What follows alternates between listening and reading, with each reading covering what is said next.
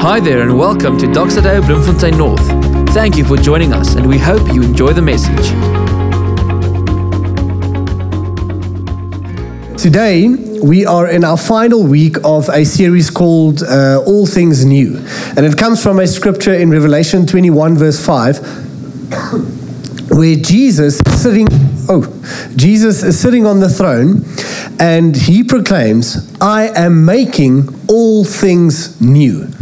I am making all things new. Now, it's very important for us to just clarify that Jesus is not saying, I am making all new things.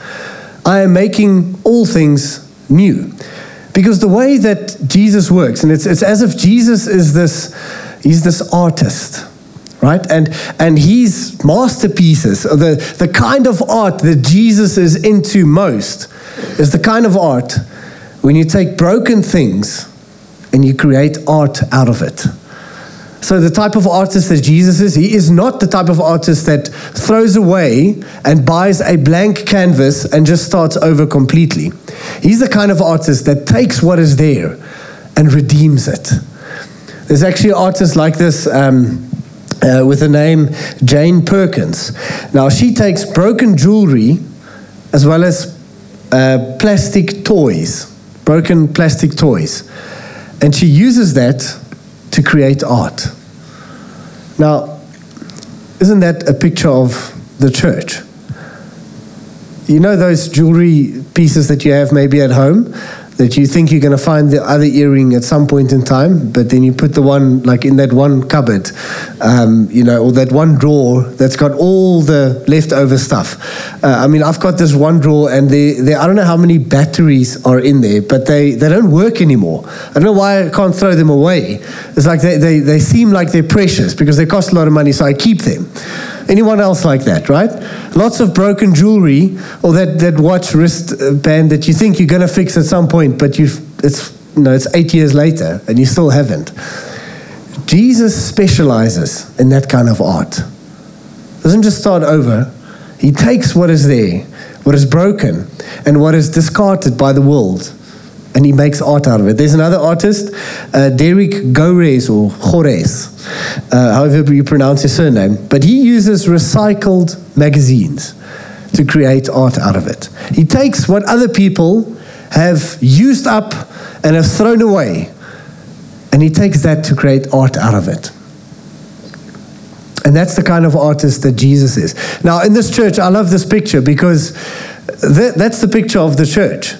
And so if you feel this morning that you are a broken piece of jewelry that is not very useful to the master, or you just feel like you are used up or not very valuable, then this is the right church for you. God wants to create art out of you. And what I love about both of these pictures is if you take one of those elements, a broken piece of jewelry or a broken piece of plastic from a toy, or just one piece from a magazine, it's not much. There's nothing to behold if you take only one of them. But if you combine all of these broken pieces together, it starts creating a masterpiece. And it's the same thing with you and me. On our own, there's not as much that we can do. But that's this picture of the church. It's putting these broken pieces together. God is this choreographer, and he's an artist, and he creates something out of that. Now, in this series, we've been just discussing this idea that sometimes the gospel that we have grown up with is a very narrow understanding of the Bible. For many of us, there is sort of like this over-focus. For many of us, we grew up, hearing the message like that, where there's this over-focus on the sin of mankind, and that Jesus can save you, can forgive your sins, so that you can one day go to heaven. And where heaven is the goal. And then we become this kind of church that is so heavenly minded that we are of no earthly good, because the goal in life is to get my sins forgiven so that I can go to heaven one day. Now, although that is part of the truth, remember in week 1 we spoke about the 4-chapter gospel and how important it is to understand that the story of the Bible starts in Genesis chapter 1 already. It doesn't start with the fall of man. It starts when God created everything and he looks at everything and he says, it is good. He creates mankind. He looks at you and he says, it is very good. I like it. I like what I made in you. And then there's the brokenness in this world that is brought about by sin. And so we know the rest of the story. And then Jesus comes, and with his finished work on the cross and in the resurrection, and his ascension, and the pouring out of his Holy Spirit over his people, in that moment, Jesus restores that which was broken. But yet we are still on this earth, and everything is not heaven, is it? And so then we add the 4th chapter. So that's the 3rd chapter. But then we see Revelation chapter 21, verse 5, Jesus saying, I'm making all things new. And so as a church, as people today, in the time we are living in today, we are living in that time where the work of Jesus has been completed for you. Right? There's nothing you need to do more to become a child of God than put your faith in Jesus. His work is enough for you so that you can be forgiven and call yourself a son or a daughter of God. So we are in that time where the work has been finished. So in other words, you have already been redeemed. Okay? You've been made new. That's what the Bible says. So just quickly thinking back on that picture of that artist, taking broken things, creating something new out of it. The reason why God would want to do that with us is because when he created us, he put value on us. Because you are valuable. If you don't believe that human beings are valuable and this creation is valuable, well, what's the point of redemption? What's the point of making things new? But because there's value, and yes, we've broken things, Jesus has come to make us new. And you are standing in the moment where you have already been made new, but now Jesus is busy making you new as you become more and more like Christ. Because as you know, you might be a son or daughter of God, but you still get irritated with that one friend, right? He's still working on your patience. He's still making you a little bit more new, making you more like Jesus.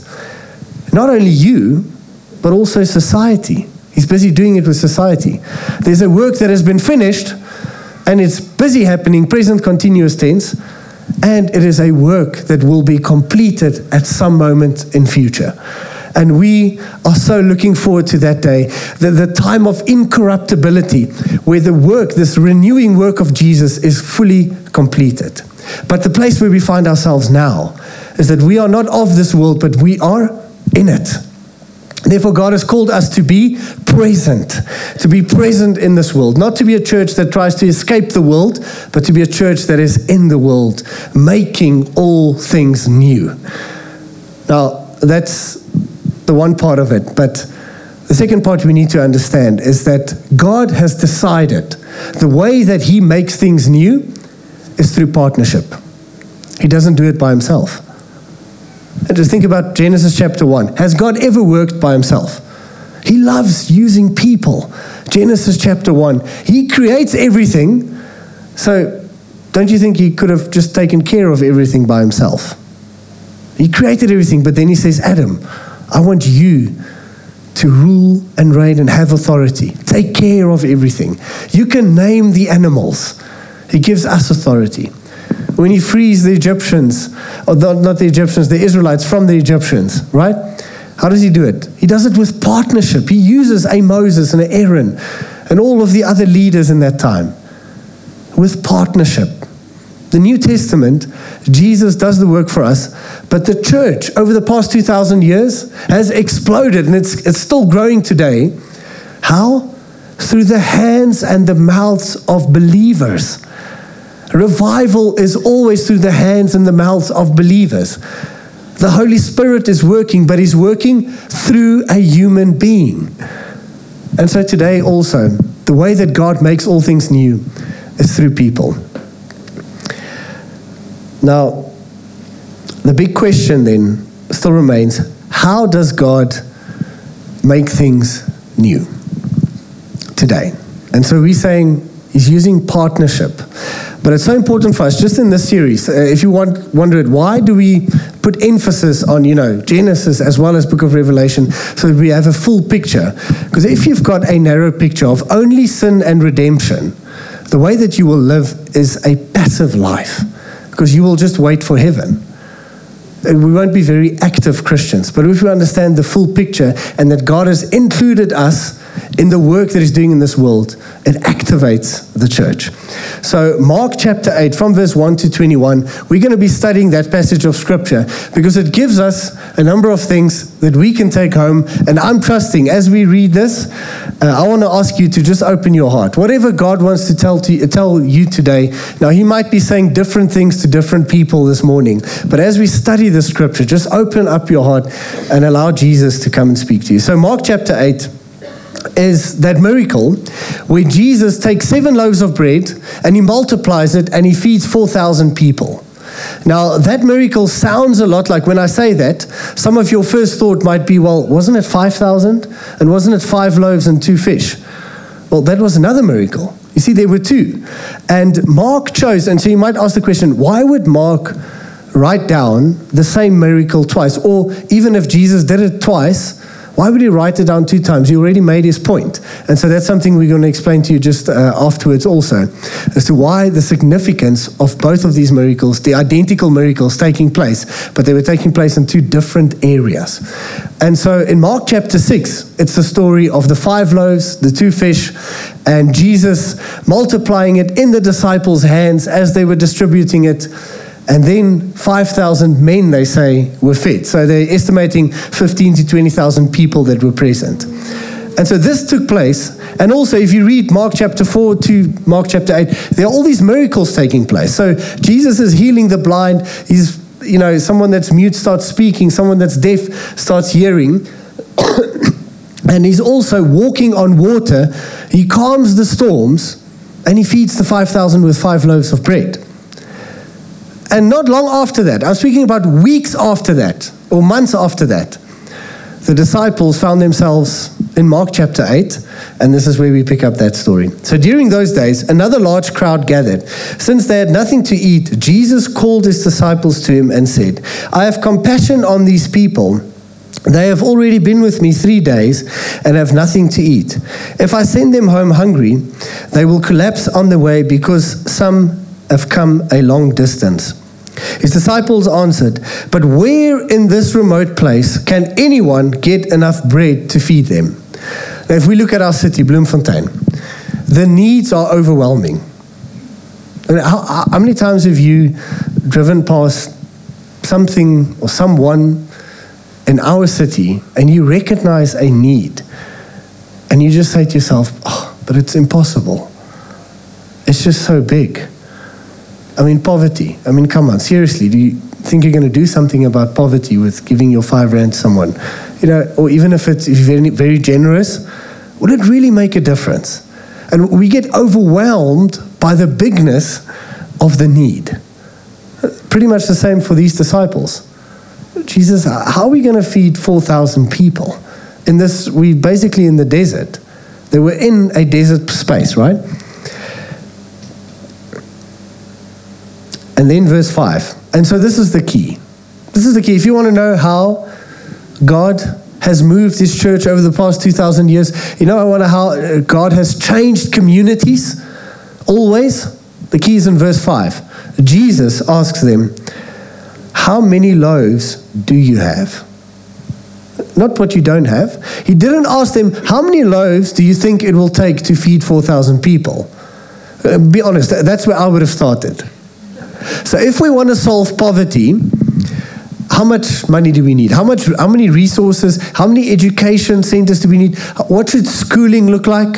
What should happen in our economy if we want to address, unemployment or poverty in our city? That's where I would have started. If we want to feed 4,000 people, how many loaves of bread do we need? It's a bit of math. That's where I would have started. Where does Jesus start? What do you have in your hand? You remember some time before that, there's this very same God standing in front of Moses. And the most powerful empire at that stage were, treating the Israelites as slaves. And God says, Moses, I want you to go and free the people. And Moses is like, but not trying to be sarcastic, but how? How do we do that? And even in Moses' story, the question is basically, Moses, what do you have in your hand? I've got a stick, a staff. what are you going to do with a stick? God says, well, that's more than what I bargained for. He says, that's more than enough, Moses. And then he can't speak properly. He says, that's also not a problem, because that way you're going to need someone else with you. I'm going to send Aaron, because that's the way the church works. God looks at Moses and says, a stick is more than what I need. You're going to use that stick. It's going to be some nice magic tricks you're going to do with the snake, and it's going to become a stick again, and your snake's going to eat the other snakes, and you know that story? That very same stick, you're going to hit a rock and water will gush out. That stick you will lift up and the Red Sea will open in front of you. I'm going to use that stick of yours. That's where God starts. How many loaves do you have? 7. When they said 7, they were basically saying, not enough, Jesus. We did the calculation. Not enough. He told the crowd to sit down on the ground. When he had taken the 7 loaves and given thanks, he broke them and gave them to his disciples to distribute to the people. Jesus could have done it himself, but he chooses to do the miracles in the hands of the disciples. Friends, any movement in the history of this world that was a godly movement, it happened inside of the hands of the disciples. The things that God wants to do that really will touch people's lives, it will happen through your hands. You're going to think you don't have enough to give, but it's going to happen in your hands. That's the way God chooses to work, is with partnership. So that's why I've got this one guy that I enjoy listening to, Andy Stanley. He always says he feels that churches should stop praying for revival and they should just start working a little bit harder. Because that's where revival happens. It's when we are doing things, when we're out there serving, being active. Not only praying for it, you can pray for revival, but just know this, God has already got the answer for revival, and it's you. He wants to use us, that which we have, and then he wants to come and do a miracle even through our hands. And they did so. Verse 7, they had a few small fish as well. So it was also interesting. Probably not important at all, but interesting, this was sardines. So in the other miracle, it wasn't sardines, it was normal bigger fish. But over here, they only had sardines because this area was known for their sardines. So sardines meaning you can't feed many people with them, right? God can use sardines. If he can use sardines, he can use you. That's the point. They had a few very small fish as well. He gave thanks to them. He gave thanks for them also and told the disciples to distribute them. God chooses to work through partnership. That's where the miracle takes place. Verse 8, the people ate and were satisfied. Afterwards, the disciples picked up 7 basketfuls of broken pieces that were left over. 7 basketfuls. Now, I want to quickly just tell you this, though, quite an interesting fact. So in the previous miracle, Mark chapter 6, afterwards there were 12 basketfuls of leftovers. Now, there's 7 basketfuls leftovers. The first basket that they're referring to, the Greek word for that one, is let me just quickly find it here, if I can find it. It's called a kopinos. Kopinos. Eleni will tell me afterwards if I pronounce the Greek word correctly. But this was basically your picnic basket size. So 12 basketfuls, but picnic-sized baskets. But when it speaks about the miracle of the 4,000, it speaks about a spuris. Spuris. Now, a spuris is a woven reed basket that was man-sized. It's a man-sized basket. It's the same kind of basket that Paul actually was let down from a 2nd or 3rd floor in Acts chapter 9 when he escaped. So a man can physically sit in this basket. So 7 man-sized full of baskets. It's speaking about the provision of God, that there will always be enough. Verse 9, about 4,000 were present. After he had sent them away, he got into the boat with his disciples and went to the region of Dalmanutha. And then, after this, the Pharisees hear about this. So the Pharisees find Jesus, and they're always trying to trick him. And so they come to Jesus, and then verse 11 happens. The Pharisees came and began to question Jesus, to test him. They asked him for a sign from heaven. But just just quickly think about this for a moment. So this Jesus, the reason the Pharisees know about him is because of his miracles. Otherwise, they wouldn't by this time, they wouldn't have known about Jesus. It was because of his miracles and the fame that he was busy getting that the Pharisees knew about him, and they came to him. And this is after they not only heard, but they saw some of the miracles probably also. Blind people seeing, lame people walking, deaf people hearing, 5,000 people being fed, and now 4,000 people being fed. This is like the next day. And the Pharisees say, can you give us a sign from God to confirm that you are the Son of God? And Jesus at this moment is fed up. I mean, after all of these signs, these wonderful signs from God, they still don't believe. And so verse 12, he sighed deeply. Have you ever thought Jesus would get irritated? Yes, he did. He didn't sin in the moment when he got irritated. But I think Jesus was very irritated here. He sighed deeply. Why does this generation ask for a sign? Truly I tell you, no sign will be given to it. I reckon when Jesus says this, he's basically telling them, listen, if you don't believe by now, you're never going to believe. There's no sign that's going to convince you. Michael Eaton actually says this. He says, faith is irrational. Faith is irrational. What he means by that is, it's not like you're going to see a sign, in other words, have evidence, and then as a result of evidence, have faith. That's not, by definition, that's not what faith is. Faith is to believe something even when you don't have the evidence. And so faith does not come by a sign. Because then it's not faith. If you are working only because of signs and only because of evidence, you don't have faith, right? By definition, that's not faith. I mean, maybe this is something that you need to hear today, but maybe there's something in your heart that God is stirring. Maybe you shouldn't ask for a sign. Maybe just walk and step out in faith. Because what you're actually asking for is for evidence. Jesus, give me proof that you'll have my back. And Jesus is saying, no, give me proof that you trust me. That's what faith is. Showing God that we trust him. And so he's saying, well, listen, there's no sign that's going to convince you guys. If you don't believe because of these miracles, there's no way, there's no other sign that will actually be enough. And then it goes on to this next part. Verse 13. So right after this altercation with the Pharisees, after what happened with the 4,000, so it's probably speaking about days after, right? Jesus had enough of the Pharisees. He gets into the boat, verse 13. Then he left them, got back into the boat, and crossed to the other side. The disciples, listen to this band of very clever disciples. The disciples had forgotten to bring bread. So you have to understand there's a theme here. This same God that gave manna from heaven, bread from heaven in the desert to the Israelites, has now just shown them how he can provide with 5 loaves to 5,000 people. And there's 12 baskets full left. And with 7 loaves to 4,000 people. Now this person, the bread maker, the one that multiplies bread, is sitting in the boat.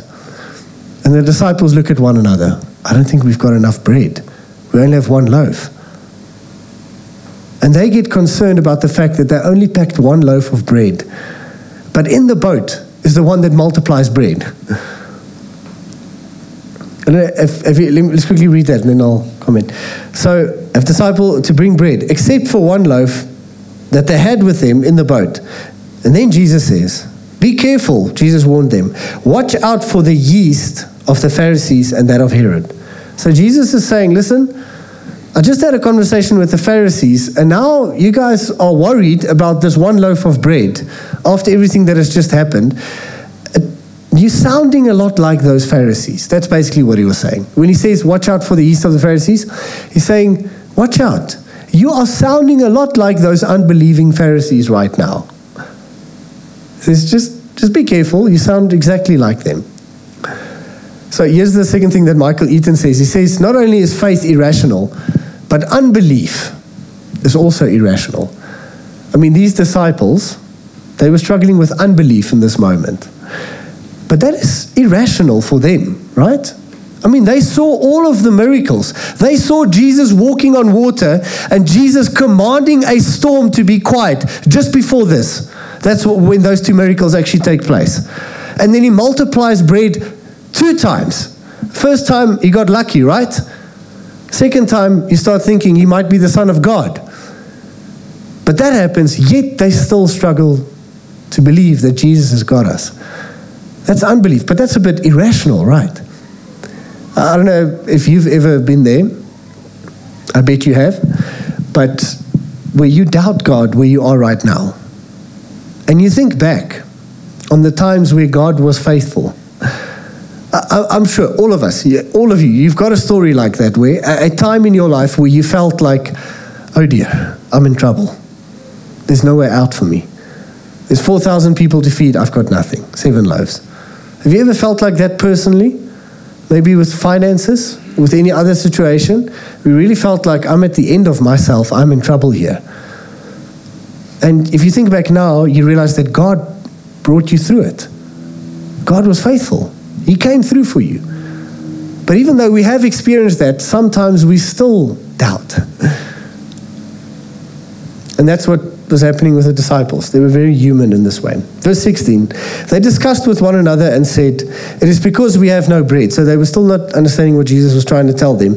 Aware of their discussion, Jesus asked them, why are you talking about having no bread? Do you still not see or understand? Are your hearts hardened? Do you have eyes but fail to see and ears but fail to hear? And don't you remember when I broke the 5 loaves for the 5,000, how many basketful pieces did you pick up? They were the ones picking it up. He asked them, how many basketfuls? He said 12. And when I broke the 7 loaves, but for the 4,000, how many basketfuls of pieces did you pick up? 7. So then they still doubt. They've got the bread maker with them, yet you still doubt. Now, after that, verse 21, he said to them, do you still not understand? Now, I believe Jesus was making 2 points in that last part, where he was reminding them of the 12 baskets and the 7 baskets. He was making 2 points. The first one is that, don't you remember that I'm the one that can multiply bread? Why are you concerned now? But the second one was the symbol of the 12 and of the 7, which I'll quickly explain in a moment. Maybe just on that first one. How many of our community groups are busy doing a resource by Alan Platt?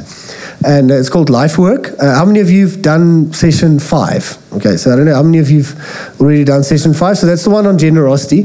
So there's this. So if you haven't done, you'll probably get to that one. But there's a very cool story in it that I quickly want to tell, where Alan Platt explains about this father. And this father goes with his son, little kid, to McDonald's. Now, you know that McDonald's, their best thing is their chips, their fries, right? It's so nice and thin, and it's just salty enough, you just can't stop eating them, right? So they're amazing. And the kid says, I want fries. I just want fries. That's what I want. And the dad says, okay, I'll get you large fries that you have enough. And then the dad felt, well, he doesn't want anything. And then they sat down. And as the kid was busy eating his fries, you know, that smell started convincing the father that he also wants a bit of fries. And then he started helping himself to a few fries. And at that moment, what did the child do? Mine. The child looks at the father and says, no, mine. Do your chips, Koop. Get your own chips. It's mine. My kids say that word quite often. That's when the parent realizes that your child is a sinner. He's got the seed of Adam in him when he says, mine, okay? And so the child says, mine, and then the father goes on to explain, and he was just amazed by this kid, thinking, my son, don't you know that I can buy all of the fries in the shop? If I wanted to, I could call them, and they can literally cover you in fries. You will eat fries until you vomit. I promise you there will be enough fries, because I am the one that buys fries. I am the fries buyer. And that's what Jesus was telling his disciples. I am the bread maker. Why are you concerned about bread? I mean, come on. Don't you trust me? Do you trust that your Father in heaven has got a big fat wallet and he loves you? You see, sharing is difficult primarily because we are concerned that we will not have enough. It's out of fear that we struggle to share. Stinginess is just a result of fear. You're afraid to actually share. But generosity, on the other hand, is trusting the Father, saying, I'm going to be fine. Because I've got the Heavenly Father looking after me. The fries don't look after me. The bread doesn't look after me. The Father looks after me. And it becomes easier for them to trust. So that's the one part. But then the second part, where Jesus was trying to communicate to them, and this is beautiful. He was trying to show them the will of the Father in this world. You see, the disciples thought that Jesus is going to be their Messiah for the Jews. He is going to liberate the Jewish people from King Herod, and he is going to liberate them from the Roman government. So they thought Jesus is our answer for us Jewish people. But Jesus was trying to show them that that's not my Father's heart. The Father's heart is that all nations would become my nation. And so in Mark, so I've got a little map that I quickly want to show you. So sorry if this sounds like a history lesson, but it does make the word come alive a little bit. So these two areas, basically, or on the left hand of this big river. So you've got the Sea of Galilee on top, and then the Jordan River, and then the Dead Sea, right here at the bottom. Everything to the left was under the control of King Herod. Okay, so this was the Jewish people, the Jewish nations. There was a lot of areas that were sort of mixed because of the Roman government that was actually in charge in this moment. But Jesus, if you go even up north, there are places that are mentioned in the book of Mark where Jesus went to go and heal people outside of those Jewish borders. He went to the Gentiles, meaning the non-Jews, and he ministered to them also, and he healed them. But in this moment where this miracle actually takes place is on this side. So this is the Decapolis, or basically the area of 10 cities. Now, the disciples didn't like that side, because those were seen as the 7 nations of Canaan. The 7 nations of Canaan. And those were seen as ungodly people. So there was this Greek influence. There was even, babies being offered to their gods. They were eating pork, which was horrible for that time, if you're a Jew. They were basically immoral and worshipping Baal. They were not part of God's people. Yet Jesus was always drawing his disciples across the borders, saying, let us go to the other side. And it's in that area where this miracle actually takes place. So I want you quickly to backtrack with me, just a few chapters in the book of Mark.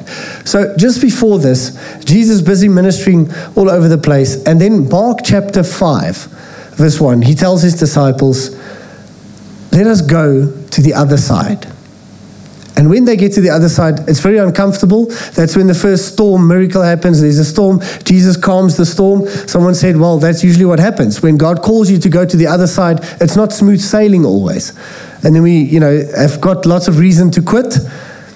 But just because it's not smooth sailing doesn't mean God's not calling you to it. Right? And so they go to the other side. And then in verse 18, Mark chapter 5, when they got to the other side, what happens is there is a man with demons. Not only one demon, but he's demon-possessed. And Jesus asks, what is your name? And then they say, my name is Legion, because we are many. Many, many demons. Jesus chases the demons out of the man into the pigs. That's the story when the pigs run into the ocean and they drown. And then the farmers come and they say, Jesus, I think it's better for you to leave, because he's messing up their economy. He didn't want them to come and interrupt their way of life, right? But he heals this one man, demon-possessed man. And then they get back into the boat, and then they go back to the other side. So they went to the wrong side, now they're going back to the right side. And when they are back in, call it the right side, with the Jewish people, that's where the miracle of the feeding of the 5,000 takes place. He breaks the 5 loaves, 2 fishes, and 12 basketfuls is picked up in the Jewish nation, or in the area where the miracle took place. And then Jesus again tells his disciples, let's go back to the other side. And then they go back to the wrong side. And in Mark chapter 5, Before that, in Mark chapter 5, when he heals the demon-possessed man, in verse 18, the man comes to Jesus and says, Jesus, please take me with you. And then Jesus says, no, you should not come with me. I want you to go back to your people and tell them what God has done for you. And then Jesus leaves him, goes back to this side. The next time when Jesus comes, and this is in Mark chapter 6, verse 54. Listen to this. As soon as they got out of the boat, people recognized Jesus.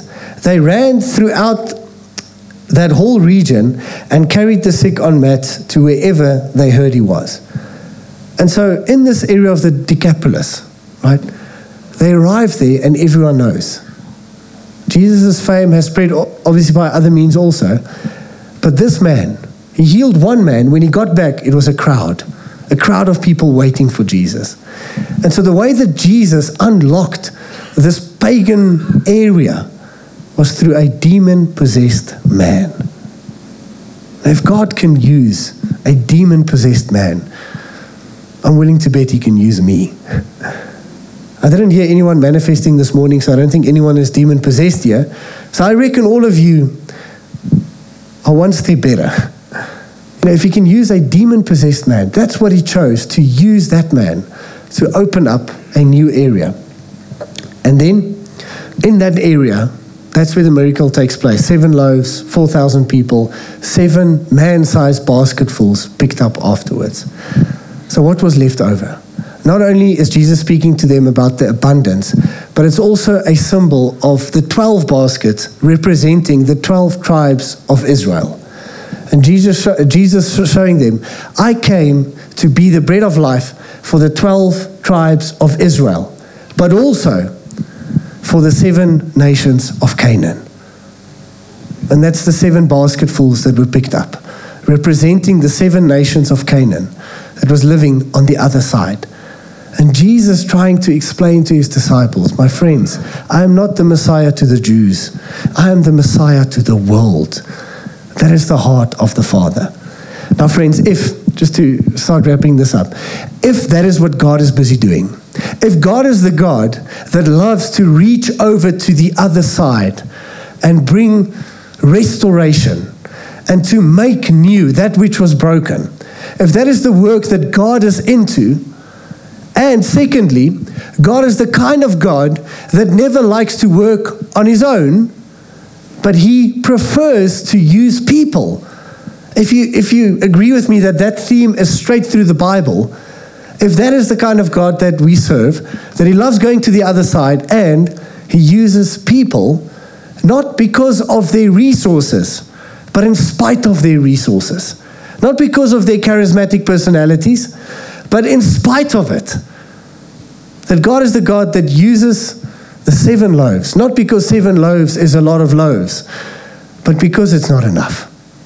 If that's the kind of God, if that's the kind of work that he's into, then it means we are called to the other side. We are called to go into a place of discomfort, and in that place of discomfort, in the other side, to bring what we have. Not be concerned about what we don't have, but literally just bring what we have and see what God can do with it. And as all of us do that, and as we do that as a church, I honestly believe a miracle can take place. A city can be transformed. It's not something you can work out mathematically. It's going to have to be a miracle. It's going to have to be the work of God. But he's going to do it through us. Imagine if all of the Christians in Bloemfontein started living like that. And so here's a question for you. Where is there maybe an area in your life, maybe a relationship, someone you know, a colleague, family member, where God is calling you to reach out to the other side? Where is there maybe just a need in the place where you work or where you function, where you live, just a need, where you see, well, there's a need, and I think we can do something. I know we only have 7 loaves. It's not like we're not going to change the world. That's fine. Don't try and do that. Just bring your 7 loaves. Where is there a need? Maybe it's in your neighborhood. Just where you say, I'm going to step out and just try and address a need here. I think this is a challenge for each of us personally. But then also, we do believe that as a church, we also have certain things that God calls us to do together. And so individually, they are going to the other side, bringing what you have, but also as a church. And that's just where this ties into the generosity fund, which I'll tell you about in a moment, but I first want to pray for us. But so together as a church, we are called to go to the other side and have faith and bring what we have. But as individuals, what is God saying to you? Let's stand together.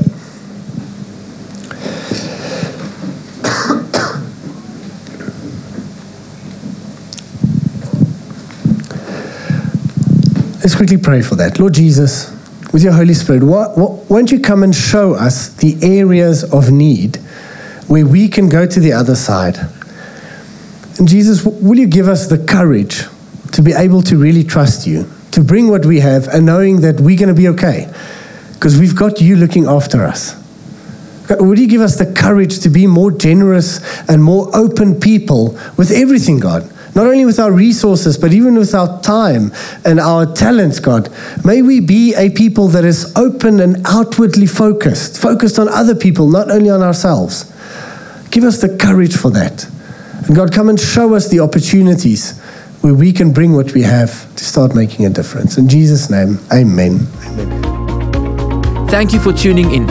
If you would like to know more about us, you can visit our website or follow us on social media at Doxa Deo Bloemfontein North. You can also subscribe to our YouTube channel. See you next time.